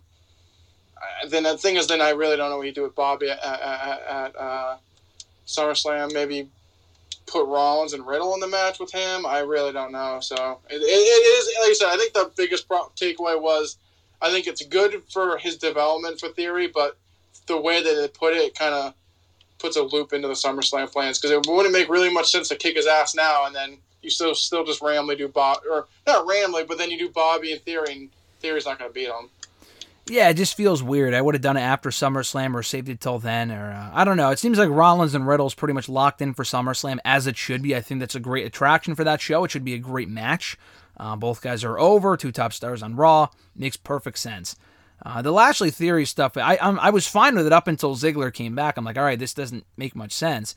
And I would love to say, oh, right, let's wait till Raw, see what they come up with. They very rarely actually explain this shit, which is why I say I don't have any faith they'll actually do this properly. But we'll see. I do think you can use the reason that Dolph, 10 years ago, it was almost exactly 10 years ago, dude. I think 10 years ago tomorrow, actually, believe this, if you can get this, that he won the men's Money in the Bank briefcase, did Ziggler, and he cashed in 2013 and won the world title, obviously. The rest is history. But yeah, it was a decade ago that he was in Theory's spot, won the briefcase, and was one of the better Mr. Money in the Banks WWE ever had. So maybe he's coming back out of jealousy and feeling that Theory, the same thing can happen to him. I mean, I feel like there's a couple different ways you can go with it. Yeah, I do. I like I said, I just think the timing itself was weird, so you really don't know what the next rock to fall is going to be. Yeah, and my only issue with it, like I said this earlier, with the way Ziggler's been booked, and I said this on Twitter, it's impossible for me, I'll specify, for me to care about Dolph Ziggler. The NXT stuff was perfect because he was a bigger fish in a smaller pond, so he came across like a bigger deal. On the main roster, I mean, the guy's been established as a nobody for so long. He's been in the tag team division with Bobby Roode for so long. I mean, he's gotten this random title shot. As someone put up a graphic the other day, he's gotten random WWE title shots in 2016, 2018, 2019, 2020. It's like, all right, what are we doing here with Dolph Ziggler? He always makes his opponents look good. It's not a Dolph Ziggler problem. It's how they book him is always the issue. It's very rarely the performers themselves. Ziggler's very good. It's how they book him is the issue. It's impossible for me to care until I see more from this. But the fact of the matter is, as going back to what I said earlier, the majority of the casual audience, the people that go to these shows, know and like Dolph Ziggler because he's been around for so long. And I don't know. We'll see how it plays out starting on Monday's Raw. But I will ask you this on that same note, kind of unrelated, but a little bit similar. Robert Roode, where do we go from here with him? I mean, I'm sure they're not thinking about that. I'm sure they don't care. I'm sure it's only a matter of time before either gets let go or is put on main event or whatever, if not both, unfortunately. Do you see any hope of a Robert Roode push on Raw at this point? The man's mid-40s. He's still great in my opinion. I tweeted this a few weeks ago. The match with Braun Breaker on NXT earlier this year, glorious entrance and all, was perfect. And I thought he had a great showing that night, but they've done nothing with him in the last couple of years. I don't have any hope for him on his own, but I feel like at a time where they need more stars, they can utilize him on his own over on SmackDown. I just don't see that happening. Yeah, I don't see it happening. I feel like he's a better chance of being future endeavor. Yeah, I hate to say it. I hate to see it, but I'll give it some time. He was never acknowledged as far as where he was on Monday. I feel like the team might be over. I'm not even saying the team should stay together because again, they've won the tag titles multiple times. They've run their course. It's time to move on. But in a perfect world, I'd like to see him get a real shot on his own. But it's been so long since he got called up, almost 5 years. 5 years this summer. I just don't have any real hopes that they'll utilize him on his own in any meaningful manner. And that was Raw in a nutshell. Quickly, before we get to Dynamite, what were your thoughts on the whole Cora Jade, Roxanne Perez thing from NXT? It was kind of an uneventful show. That NXT was fine this week, but the big talking point was that in the main event, Roxanne Perez, who was attacked at the start of the show, was supposed to contend for the NXT Women's Championship. We said last week that she would not win. She didn't. But despite being attacked, she went for the title anyway, like a moron, instead of waiting a week. She fought injured and was betrayed by her best friend, seemingly, Cora Jade. And it seemed inevitable. It seemed like this was the direction they were going in, and I was never really high on it because I feel like Cora Jade's just a natural babyface. The fact of the matter is the fact that, she was already being turned on by the audience, and that sounds bizarre, so let me reword that. The crowd was already starting to turn on her with the boos. So I get why they would want to turn her heel. I kind of understand that. My biggest issue with the whole thing was how just rushed it was. It was so beyond rushed. They literally won the tag team titles a week ago, dude. And that division is dead at this point. They only had 2 or 3 teams to begin with, but at this point, when you have the champions betray each other, which we never really see aside from Rollins and Ambrose a couple of years ago, that's not good news. So this was such a convoluted mess. I don't even mind the idea of a Jade heel turn and a feud with Roxanne Perez, but the way they executed this, it felt like I went from the beginning of a book to chapter 24 at the end and missed everything else in between. Yeah, I mean, I think it was rushed just the way that they had set up. I think easily what they could have done is last week you would have them lose. Exactly. So this is what they should have realistically done. They should have had them lose. And like, oh yeah, I mean, it sucks that we lost, but you know what? Now I have this opportunity. Then Jade's pissed because obviously she doesn't give a fuck that they lost because she's going for another belt, and then you have her turn on her. But them winning the belts and then having her turn on them just made no sense. Like, no, why it made did no she turn sense, on yeah. them? Like, why would she turn on them if they're champion? Like, that's what I don't understand. Like, why? Like, obviously she'd be like, oh, she thought she was better than the tag team champions and so went for the main one. But like, that's just dumb. She should have said, realistically, they should have lost, and then it would have been like, you didn't care that we lost because you immediately like went for your other title shot and you're whatever, all about yourself, yada yada yada. Insert whatever you're gonna put in, but having them win and then just to have her turn on her the week later made no sense because there's really no motive. Yeah, there's one of 2 ways they could have done it. Like you mentioned, they lose the match last week, and you either have her turn on Roxanne Perez there, because it's like, all right, I don't know, maybe they lose there, and then she thinks she's better than the tag title, so she uses her title shot on the main title instead. She betrays her on this show. So either you have her turn heel. I mean, even then, I still feel like it was rushed. They've only been friends on TV for about a month or 2, but whatever. But that would be a better way of doing it. Or you don't do any of that and have her go for the championship, and you don't have them win the tag titles. Or no, there was something else I was thinking of. Another way you could have done it. It was that way, and then what was I thinking of? I don't know. But really, any other way that they could have done it than what we got on Monday. The fact that they're champions makes absolutely no sense. Like you said, they won the tag team titles. They got their moment. Why would she have any... I mean, I understand why she would be upset, because like you said, she feels like Roxanne's the new toy and whatever. I don't know. She said that she brought her in. The skateboard thing, by the way, was just really embarrassing. That botch was terrible. I felt bad for her after that, too. I mean, that's something you see on AEW every week. I mean, hate to see it on NXT. I mean, she made the best out of it, but yeah, it was pretty tough to watch. That was pretty tough, but yeah, it just doesn't make any sense, dude. I really felt like they should have either had them drop the tag team titles, or I don't know. I feel like there were at least 3 or 4 different ways you could have done it than what we got on Tuesday, because I feel like with what we got, where do you even go from here? Do you take the tag team titles off of them, or do you think Roxanne defends them on her own, like when Rollins lost them to AOP a few years ago when Ambrose turned on him? I just feel like I don't know. I just feel like they completely rushed this when they could have given this a lot more time to breathe and let it develop and let it be something that people were excited about. Yeah, I mean, I think at the end of the day, it just comes back to that they should have lost, and Roxanne should have been the one that lost the match. She's like, obviously they're both mad, but she's like, oh, well, I have another title shot next week. She's seemingly going to win, of course, like, you know what, fuck you, you're selfish, and you didn't care about our tag team because you're all about yourself. That's all they had to do. That would have been perfect. But then having them win the belts and just to turn on her, like you said, because like she's the new toy in town, or she's selfish and worried about the other. I just don't get it. So, I mean, I think theoretically they probably have, since Roxanne's the babyface, you'd have her defend both belts by herself and she'll lose them. But at this point, realistically, they should have never won them to begin with. And then that could have been like the catalyst to turn, because she could have said she was selfish. She won the belts, and that wasn't good enough for her. She had to go for the main title, too. Yeah, I mean, they could have just... It's like a rocket scientist. Yeah, dude, I mean, they could have even not had them challenge for the tag team titles at all. They really could have just done... Listen, like, she chose the main title, and she did choose the main title to contend for, but they went for the tag titles, and Cora Jade was happy with what she got. I mean, I'm sure they'll try to explain it next week, but...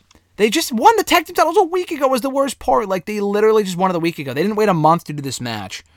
I don't know. Why not build up the Mandy Rose, Roxanne Perez thing? They rushed into that way too quickly. And now it's making me think it's backing up the report from Meltzer that they're building the Mandy Rose, dropping that championship to Nikita Lyons, as we mentioned last week. I mean, that just sounds terrible. Can't wait. That sounds abysmal. I'm sorry. I mean, when I saw that they're doing a battle royal next week to find out a new contender, I'm like 100% she's gonna win it and she'll win the belt. That wasn't. I missed that. Was that announced? Yeah, I saw it on Twitter yesterday. Yeah, next week it's gonna be like a 20-woman battle royal, I think. Oh, get ready for the Nikita Lyons title win because it's probably happening. It sounded like in the report from Meltzer that they're not going to do it anytime soon. They'll build up to it. I mean, first of all, she's not ready, but second of all, that goes against what he reported, which doesn't really mean anything. You take that shit with a grain of salt, but it's more so the fact that, like with Mandy Rose, if you're gonna wait to have the championship taken off of her, how much longer can wait? She's been champion since October, dude. I mean, how much longer is she going to be champion for? There really isn't many more. There aren't many more women for her to face in that division. I was thinking they might do her and Io Shirai. You said Alba Fire. You said Kaylee Ray a few weeks ago. Unfortunately, they already did that a few times, and she beat her every time, so I didn't think they would go back to that. Io was an option, but it sounds like Io has one foot out the door as well. We mentioned that last week, but it sounds like it's all but official. I know she tweeted something about rumors and then used the throw-up emoji or whatever, but I would reckon and guess that Io Shirai probably will not be back in WWE. Yeah. I mean, we talked about Lyons separately. I mean, I don't like her. I don't think she's that good. You're not really a big fan of her in-ring work. I mean, she's definitely not ready to be the main champion. The hardo NXT crowd loves her.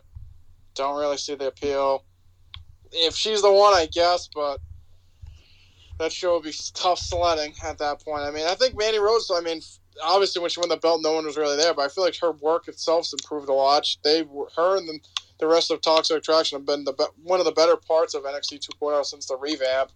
I mean, taking the belt off her, I mean, eventually it's going to happen, but I figured you put it on someone else that's even, I don't know if I would say solidified, but someone that can carry the division. I mean, if you put it on Perez, I mean, she's good enough in the ring that she could be the champion. Nikita Lyons, I mean, I'm all set with that. Yeah, I mean, I think it's great to use Mandy to help, push the younger talent and elevate someone else on the way up. Nikita Lyons is just the wrong choice. Even Cora Jade, she's not 100% ready yet, but even she would be a better choice as a babyface to take that championship for Mandy Rose than Nikita Lyons, in my opinion. From Dynamite last night, we did not have a chance to review Dynamite. Last week, we recorded on Wednesday. I thought that show was good. I enjoyed the show. I'm trying to remember what happened on the show. We said Wardlow would win the TNT Championship. That's exactly what happened. Wardlow defended it this week against Orange Cassidy. I liked the match. I didn't like the fact that he kicked out of the F10. I thought that was completely stupid. I know you hated that as well, I'm sure. But the match itself I liked.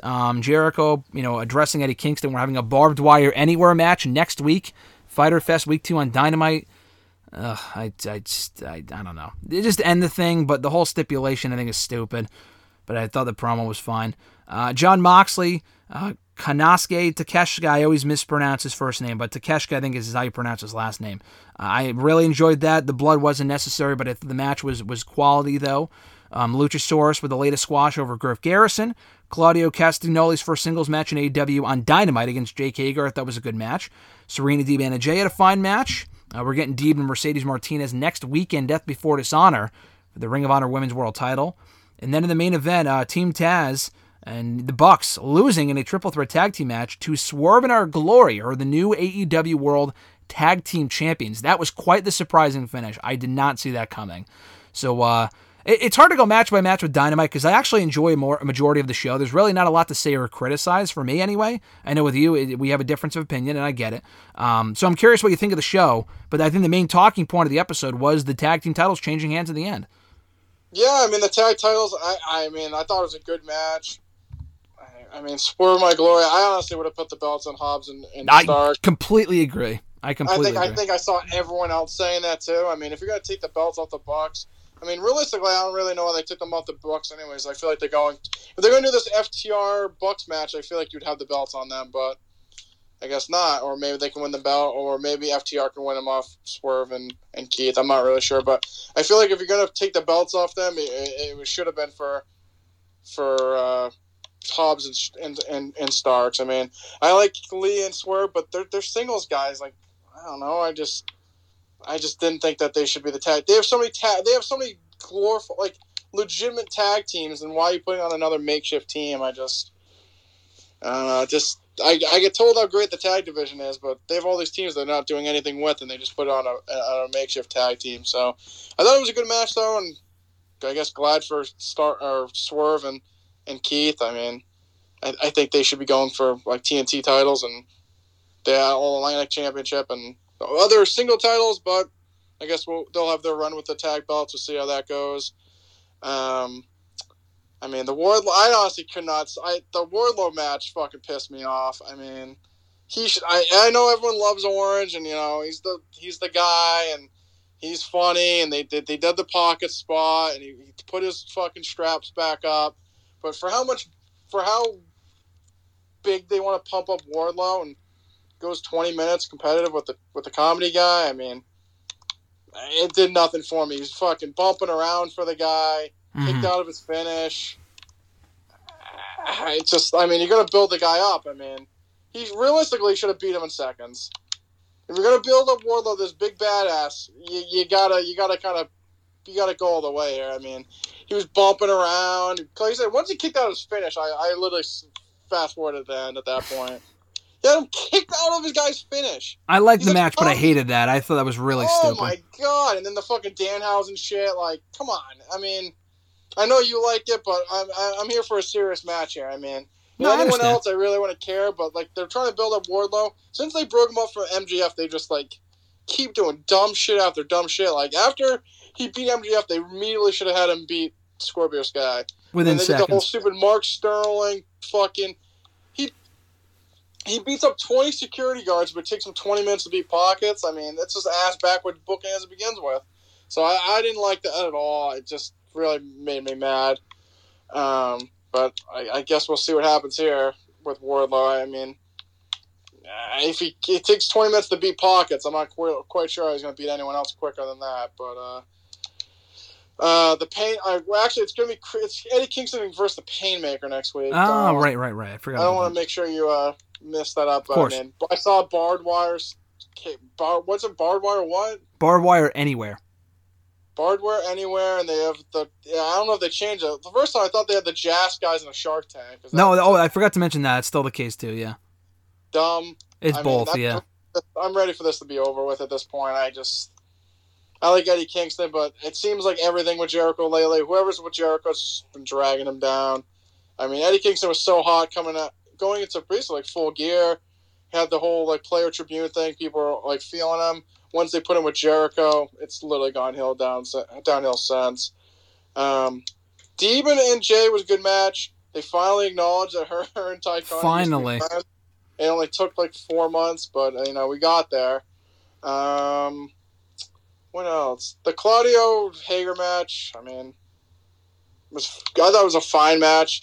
I mean, Hager's just been there since Hager's Hager, yeah. Hager's Hager at this point. So, but I thought it was a fun little match.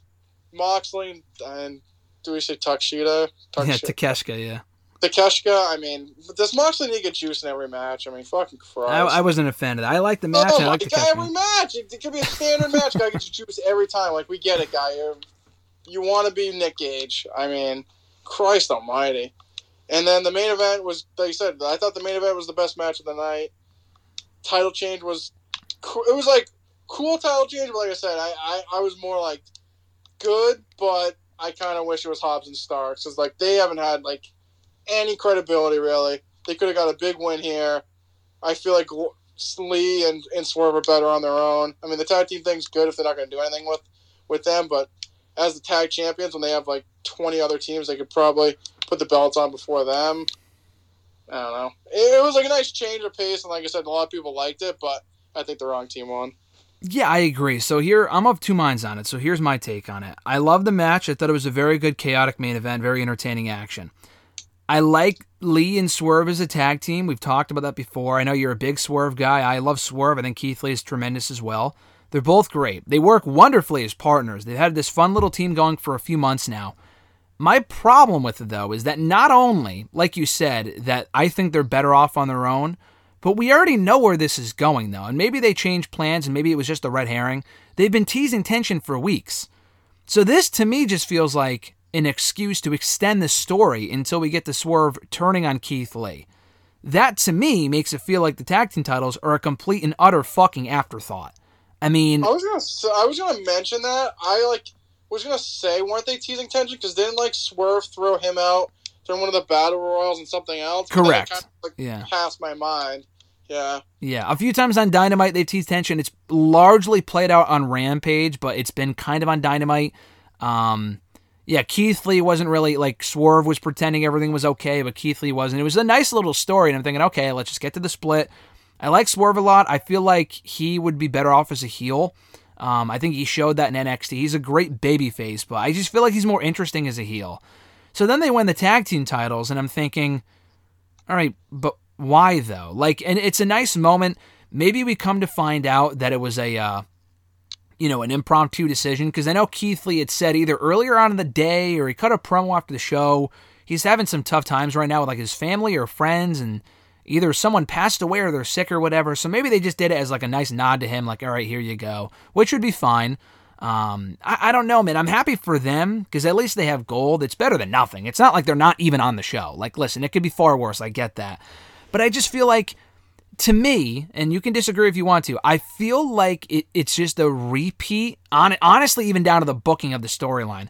Two people who tease tension beforehand, become a team, they get back on the same page, they're champions for a while, and then they tease tension coming out of the split, coming out of when they lose the titles.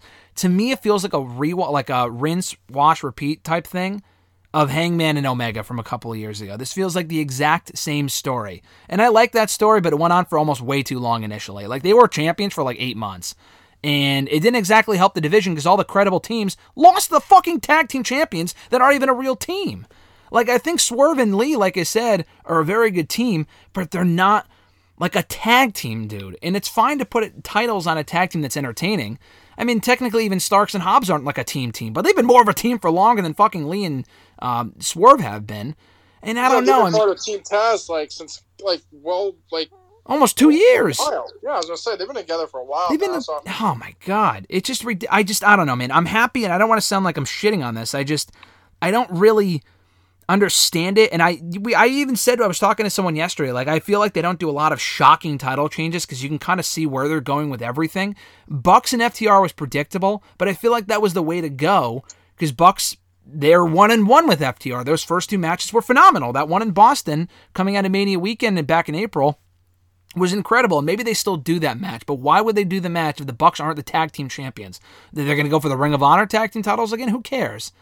I feel like FTR, to me, you go with the guy that's best, or go with the guys that are best for that spot, the best in that division. Unless there's a story you're telling there long term, you put the titles on that tag team or that guy or that girl. And with Thunder Rosa, she was the best for a very long time. They were telling a story with her, they put the belt on her. Where the fuck are we going with FTR here? I mean, there's no obvious spot. Maybe there's something going on that we're not seeing. They're the Ring of Honor tag team champions. Cool. They should be the AEW tag team champions. They're not only the best tag team champion in this company, they're one of the best tag teams, if not the best tag team in the fucking world, dude, at this point. And I just don't understand why we're continuing to sleep on a team that's as good as they are when we already had a team in Santana Ortiz that should have been champions from day one, and they lost time and time again. They never won the tag team titles. Santana's out for 6 months. They're probably gone. They're not even on good terms anymore, reportedly. They probably will never hold the tag team titles. And that's because Hangman and Page were champions, and all these other teams that should have been champions a long time before they actually were. We said it with Jurassic Express. Why were they champions a year after they were very popular? Same with the Lucha Bros. The Bucks, I know they're not your favorite team, and they are what they are, but they are one of the best tag teams in that division. Why the fuck would you take the belts off of them in 3 weeks? Were the Hardys going to win the belts for 3 weeks? I just feel like they're booking on the fly at this point with it. I'm sorry for the rant, but it just bothers me because it just doesn't make any sense. No, I love it. I need more of this. Yes, man. Yeah, I mean, everything you said there is something I've been thinking about. I think, especially like you said, the fact that Santana and Ortiz, like you said, there's teased tension that they're not on good terms, and I think Conan kind of. I saw that. Yeah. Well, so I mean, he's more plugged in than most people. He knows them personally. So, I mean, the fact that they never won the belts, is mind blowing. Lucha Brothers, they won it when they won it was nice, but they won it when they weren't as popular. Same with Jungle Boy and Luchasaurus. I mean, like you said, if the Hardy Boys won it, is this the direction they're going in? I don't think so. That just seemed completely random. So I don't know. I don't know if it were, like you said, maybe I saw the thing with Keith Lee. If they're changing it for that, I mean, it's a good memento. But if that's not really if that's gonna I'm not saying put the division in jeopardy, but I mean, just to give him a title shot, what are they gonna hold the belts for a couple of weeks and then they're gonna do the break with him and Swerve? I mean, I don't know. I feel like realistically, where it should have been going was Bucks and FTR, and then you have FTR win and win they have all the belts at that point. I mean, isn't that where it should have gone? I mean, that's where I felt it was going. Exactly, and especially at this point, you know what's even worse though? We were at Double or Nothing 2 months ago.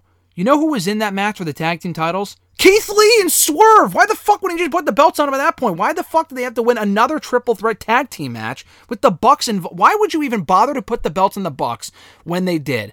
Because Tony Khan loves the idea of doing a triple threat tag team ladder match with the Hardys at this point, even though they're 60 years old. Listen, I love the Hardys. Jeff should have never been in that match. With the shape that he was in even before the whole DUI thing, that was incredibly fucking dumb. And as a fan, I was excited for it. I said as much here on the show. But knowing what we do now, and what Tony Khan probably even knew more than we did, that was pretty fucking dumb to even advertise that in the first place. Knowing what we do now, I think it's pretty stupid that they didn't put the belts on Keith Lee and Swerve 2 months ago, so they could have gotten to the point in July or in August or whatever where they could take the belts.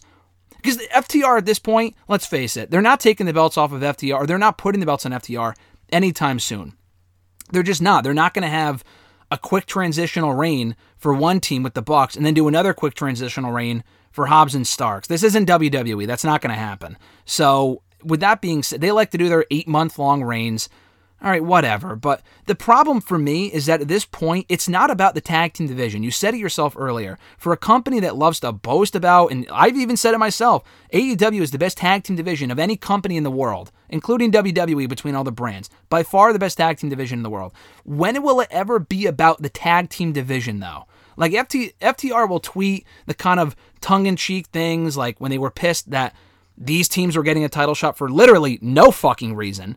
I mean, why? I mean, I like Starks and Hobbs, but why were these teams back in the title picture? They already got a title shot at Double or Nothing. They lost. They're losers. Move on. FTR have not got a title shot yet. Why not? They've been winning all year. That doesn't make any sense at all. But it's not about the tag team titles. It's about Keith Lee and Swerve teasing tension. I think that's a nice story, but I don't think it should come at the expense of the tag team division, where they have all these teams with their fucking thumbs up their asses doing nothing. I mean, the Best Friends doing nothing. You can go down the list. Lucha Bros, what are they even doing at this point? Oh my God, don't even get me started in the House of Black. What the fuck are they doing? You know what I mean? They have all these great tag teams. Oh my God, Blackpool Combat Club. Put the belts on them. I mean, I like Lee and Swerve, but I can give you probably 3 or 4 more choices I would have put the belts on before them. I would have kept the belts on the Bucks before I would have put the belts on them. I just feel like they were the wrong choice. And even more than that, I mean, again, I apologize for the passionate rant here, but Starks and Hobbs, the fuck are we doing here with these guys? They've been here since almost day one. Maybe not day one. They debuted in 2020. It's been 2 years. Starks has been champion now for a year with the most pointless title in all of wrestling beyond the 24/7 championship. Ditch that shit. They're not even... What is this Team Taz stuff? We never really hear from Taz. They're not with Hook. They're just a tag team. And they work amazingly well together. They're both great. Hobbs is very good. Starks is very good. And I would say use this as an excuse to push them on their own, but they're not going to is the problem. They're not fucking going to. They're better off as a tag team because they've been a tag team anyway for a year and a half. Why not put the belts on them instead of the 2 ex-WWE guys that got here 3 months ago and they're not even a real team? That to me is a big fuck you to that division. I also just don't understand how they can keep saying the rankings matter when FTR is rated number 1 and they only, like you said, they do the tongue-in-cheek stuff on Twitter, which I get, but like, you keep saying the rankings matter. I mean, FTR's been number 1 for a while now, and they haven't even got a title match yet. So like, where does that go? And like you said, Hobbs and Starks and Swerve and Keith Lee both, they lost. It's not like they got cheated out, like they lost fair and square at Double or Nothing. They didn't do really anything to get another title match, and then they won the belts. And like I said, it was just used to then them finally do the split. I mean, it's just stupid. Is it because Stocks and Ricky Starks and Powerhouse Hobbs and who was the other team? Obviously, the Lee and Swerve. They won the titles. How could I forget? Is it because they rack up more wins on Dark and Elevation? I mean, FTR, I'm sorry, they're not pulling jobber duty on the 2 YouTube shows that no one gives a fuck about. They don't have as many wins as these other teams because they're not on those shows. They're barely in action on the fucking main shows. I'm sorry, they actually win when it matters on TV. I mean, I can't remember the last 2-on-2 tag team match, first of all, that they had, second of all, that they lost. And that's not their fault. That's the company's fault for not putting them in a position where they're prominently featured on the show. I mean, it's nice they're doing all these other stories with the Acclaimed and Gun Club. I think that's cute and all, but like, again, dude, with the FTR shit, I mean, they're the best tag team in the world. They're doing this storyline right now where they're going after all the gold. If we get them and Lee and Swerve it all out, I highly doubt they give Lee and Swerve a 2-month run, and then you have FTR lose to a tag team that's not really a tag team that's going to split up after they drop the tag team titles anyway.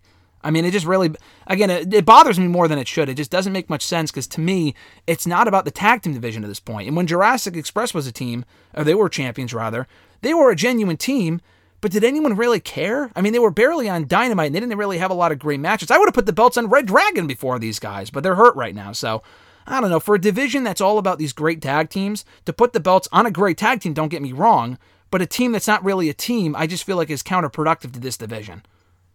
Well, what would you say if they put the belts on FTR at All Out, and then they would just do that would be the break, like start the breakup between Swerve and Keith Lee? I think that'd be great, but like I said, I just don't see them doing that is my problem. I mean, again, maybe I'm just prematurely getting upset here that they're not going to do it, and I'm assuming they won't. I just don't think they will because I feel like I don't know. I just feel like if they were going to do that, first of all, it should be a good match, but the match to do at that show is FTR in the Bucks. The FTR their name was getting chanted in that segment last week. People wanted to see FTR challenge for the tag team titles. I'm sorry, not these 2 makeshift tag teams. I like Starks and Hobbs. They probably should have won here. I would have been happy with them winning the tag team titles than Lee and Swerve. Again, unless that was a feel-good moment or whatever, and that's why they changed plans. That's okay, I guess, but we don't know because they don't really come out with this stuff, so we don't really know. I'm just going off of what I see. I think to answer your question, I'd be okay. I would actually prefer that. I honestly don't see that happening, and I feel like instead we're going to get Lee and Swerve versus the Bucks again or some other random tag team for that show, and FTR may not even be on the card like they weren't for Double or Nothing. Yeah, I mean, I think they'll be on the show, but I think we'll get like them versus someone for the Ring of Honor titles that no one cares about. Maybe that's the thing. Like, I feel like at this point, they're kind of just positioning them as the top tag team in Ring of Honor. They might be building them towards them in the Bucks like next year. But I just feel like the issue is that Tony Khan waits so long for some of this stuff that it gets to a point where it's like like Eddie Kingston and Jericho. I actually really like the Revolution match. To blow it off 4 months later at a point where I'm just so sick of this goddamn storyline to a point where I don't care. That's the issue. Like, he dragged shit on for almost way too long to the point now where I just want it to be over. I don't care who wins. I just want it to end. So, I don't know. I just feel like Bucks and FTR, the time to do it would have been All Out. You can wait, I guess. I'm sure he has a plan here. I just don't know if just because it's long-term booking doesn't make it good booking. Can we erase that notion right now too? Like this preconceived notion, just because it's booked 5 years in advance, it's a good idea. Well, not necessarily. If FTR is the hot team, you go with the hot team. I'm sorry that it doesn't work out your E-Fed way where you put the belts on them a year and a half from now. Plans change, pal. FTR is hot. You put the fucking belts on them. To me, that's how it works, and that's what they should have done. But, I mean, they still could do that. I mean, I mean, like you said, if it's like a feel-good moment, like, there's nothing saying. I mean, I think it would be fucking stupid if you're going to put the belts on this and then put them on FTR. I think that'd be really dumb. But, I mean, I don't think that's, like, out of the question. I don't think that's, like, totally out of the question. I just think it would be a terrible move both ways. I mean, it's a lose-lose, I think. Yeah, because you put the belts on them just to put them on to tickle them, I guess, to make them happy. Just to put the belts on FTR, then what's the point at that point? I don't know. I really don't. I mean, I think looking back, like I went, oh my, such great long storytelling with even Hangman. I love Hangman, but looking back on it now, they should have put the belt on Punk or Bryan before they put on Hangman. I know they had the story. It was written down and when Tony started the company 3 years ago, but at the time, Bryan and Punk were way hotter, and Hangman's reign. It was fine for what it was. The guy's barely on the fucking show now. Yeah, Hangman was in a backstage segment last night with the Dark Order, and they're facing House of Black on Friday. I mean, really? I just don't. Why is he with Silver and Reynolds? Is he taking Alan Angel's spot? Like, who cares? I don't know. I really don't. It's like the champion. They have like championship itis in that company. I don't get it. It's like you win the belt, you're on TV for a year, and then you go to doing absolutely nothing. Like, where's Britt Baker been? Did she like get hurt, or did she like yell at Tony? Like, I haven't seen her on TV in a while. Sheeta was gone for a while after she won the belt. She's never on the show anymore. Freaking name the list of tag team champion. Like, SCU broke up like right after they won the tag belts. You haven't seen the Lucha Brothers. Jungle Boy's dead. I mean, we can keep going. I mean, it's just, where's Miro? I haven't seen Miro in forever. I mean, they brought him back just to lose. Pac won the belt. Haven't seen him on TV since then. Like, what the hell's going on? I don't know. I just feel like I don't know. The way they feature certain people, the amount of times that they do, and they overexpose certain people, and we never really see certain people, it's at a point where the roster is too big that they don't know what to do with a lot of the people that they have. I mean, that's just a fact. I mean, I enjoy the shows. I thought Dynamite was a good show, but there's some people, pretty much all the people that you mentioned, it just, I don't know. And then we still have the Ring of Honor issue. Like, is there going to be a show? There's a pay-per-view next weekend. Cool. All right. What after that, though? Like, why should I give a fuck? Why should I care about Lee Moriarty versus Jonathan Gresham as a storyline, as a feud? Because he turned on him a week ago? Okay. I mean, what else? I mean, I don't know. I just feel like that's the issue. Like, they don't have enough time on TV. They don't need more time. They just need a better idea of how to accurately use everyone on their roster. And I just don't know if they... Lance Archer been? I don't even know if he's under a full-time contract anymore. He's in the G1 in New Japan, so I don't know if he'll be back anytime soon.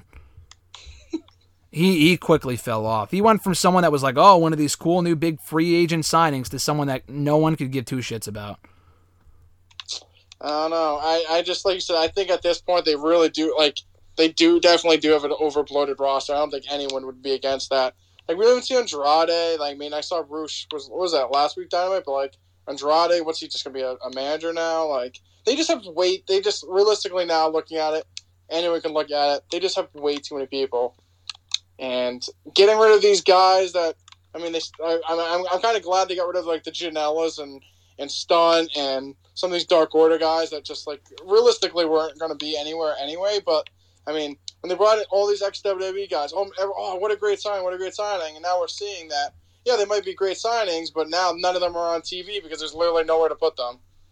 Yeah, exactly. I mean, there's a lot of great signings. I'm glad Claudio's on the show for now, and I hope they continue to use him. And listen, I'm just more upset with the tag team thing. It's not a Keith Lee Swerve thing. I'm sure I would be ranting that they weren't doing anything with Keith Lee and Swerve. I just feel like there's other better things you could be doing with them than what they're doing right now in the tag team division, because they're not a real tag team. And they're a tag team for a little bit, not for the long term. And I don't think they should be a tag team in the long term, because they should be on their own. So, I don't know. I hope that issue improves. I don't know if it will. It's bothersome for now. And listen, I'm taking one thing and ranting about it, because there really isn't a lot else for me to complain about the product. I enjoy AEW a lot more weekly than I do Raw and SmackDown, that's for fucking sure. But I don't know. I just feel like with some of this stuff, they could do a lot better than they do. It's just some of this stuff really, I don't know, especially since a lot of people just don't seem to care. But if this was WWE, oh, it's another makeshift tag team, blah, blah, blah. Like, I know RK Bro is a makeshift tag team, but that made sense to be as a tag team for a year. Lee and Swerve should not be in a tag team for a year. Keith, I don't know, man. Keith Lee, he's not getting any younger, and neither is Swerve. Like, use them while they're still here doing cool stuff and they have momentum. I just feel like doing the tag team thing in short is just not great long term. I just feel like long term booking sometimes is not always smart booking when the storylines go on for way longer than they should. That's my point. Yeah, but I don't think this was a long-term thing. Like I said, I feel like this. I hope not. I don't think it was. I think it was more of a heat of the moment. Like you said, because if the reports are true and the Hardys were going to win the belts, I don't think they would be holding them for as little as the Bucks did. So true. And I mean, theoretically, yeah, I don't know. I just feel like at that, like you said, if they were going to take the belts at the Bucks, but like I said, then the Hardys were still around. I don't know. I feel like the whole Hardy thing might have messed everything up. But, I mean, theoretically, if you're going to take them off Jungle Boy and Luchasaurus, you should have just done it at the pay-per-view. But then, like I said, they were going to put them on the Hardys, which then all that shit hit the fan. So, yeah, I don't know. Yeah, I'm not sure. We'll see. I mean, maybe at some point we'll find out, but I'm kind of curious to see where they go with it from here. I hope you're right, and I hope it is short term, and they do take the belts off of these guys by September, specifically to FTR. Let's stop playing patty cake here. Let's get the belts on the best tag team in the company while they're still as popular as they are, and it's not at a point where they're barely on TV and they put the belts on them when people don't care, a la the Lucha Bros and Jurassic Express. So we'll see. Time will tell. But after that very long rant there, Mr. Marceau, I'll let you go. It's been a great time chatting with you here today, per usual. Next week is nothing. Again, the Ring of Honor Death Before Dishonor show is next weekend, so we'll probably talk quickly about that, just to preview that. But SummerSlam is not for another 2 weeks, and I'm still not sure if, depending on timing-wise and scheduling-wise with you and whatnot, we'll see. I don't know if I want to talk to you about SummerSlam beforehand or if I just wait to see you on Thursday or Friday and I can just record it with you. And I think it'd be cool if we did it in person. So we'll see, but I look forward to that in 2 weeks. It's crazy to think it's coming up as quickly as it is. Seriously, I feel like the weeks are going to fly by, but yeah, I can't wait. It already has flying, but we booked our trip almost 2 weeks ago, and it's already flying by. So I'm looking forward to hopefully just enjoying the time while we're there, and should be a great time. But until then, Mr. Marceau, have an awesome one. I look forward to chatting with you next week. Have a great weekend, brother. I'll talk to you soon. Later.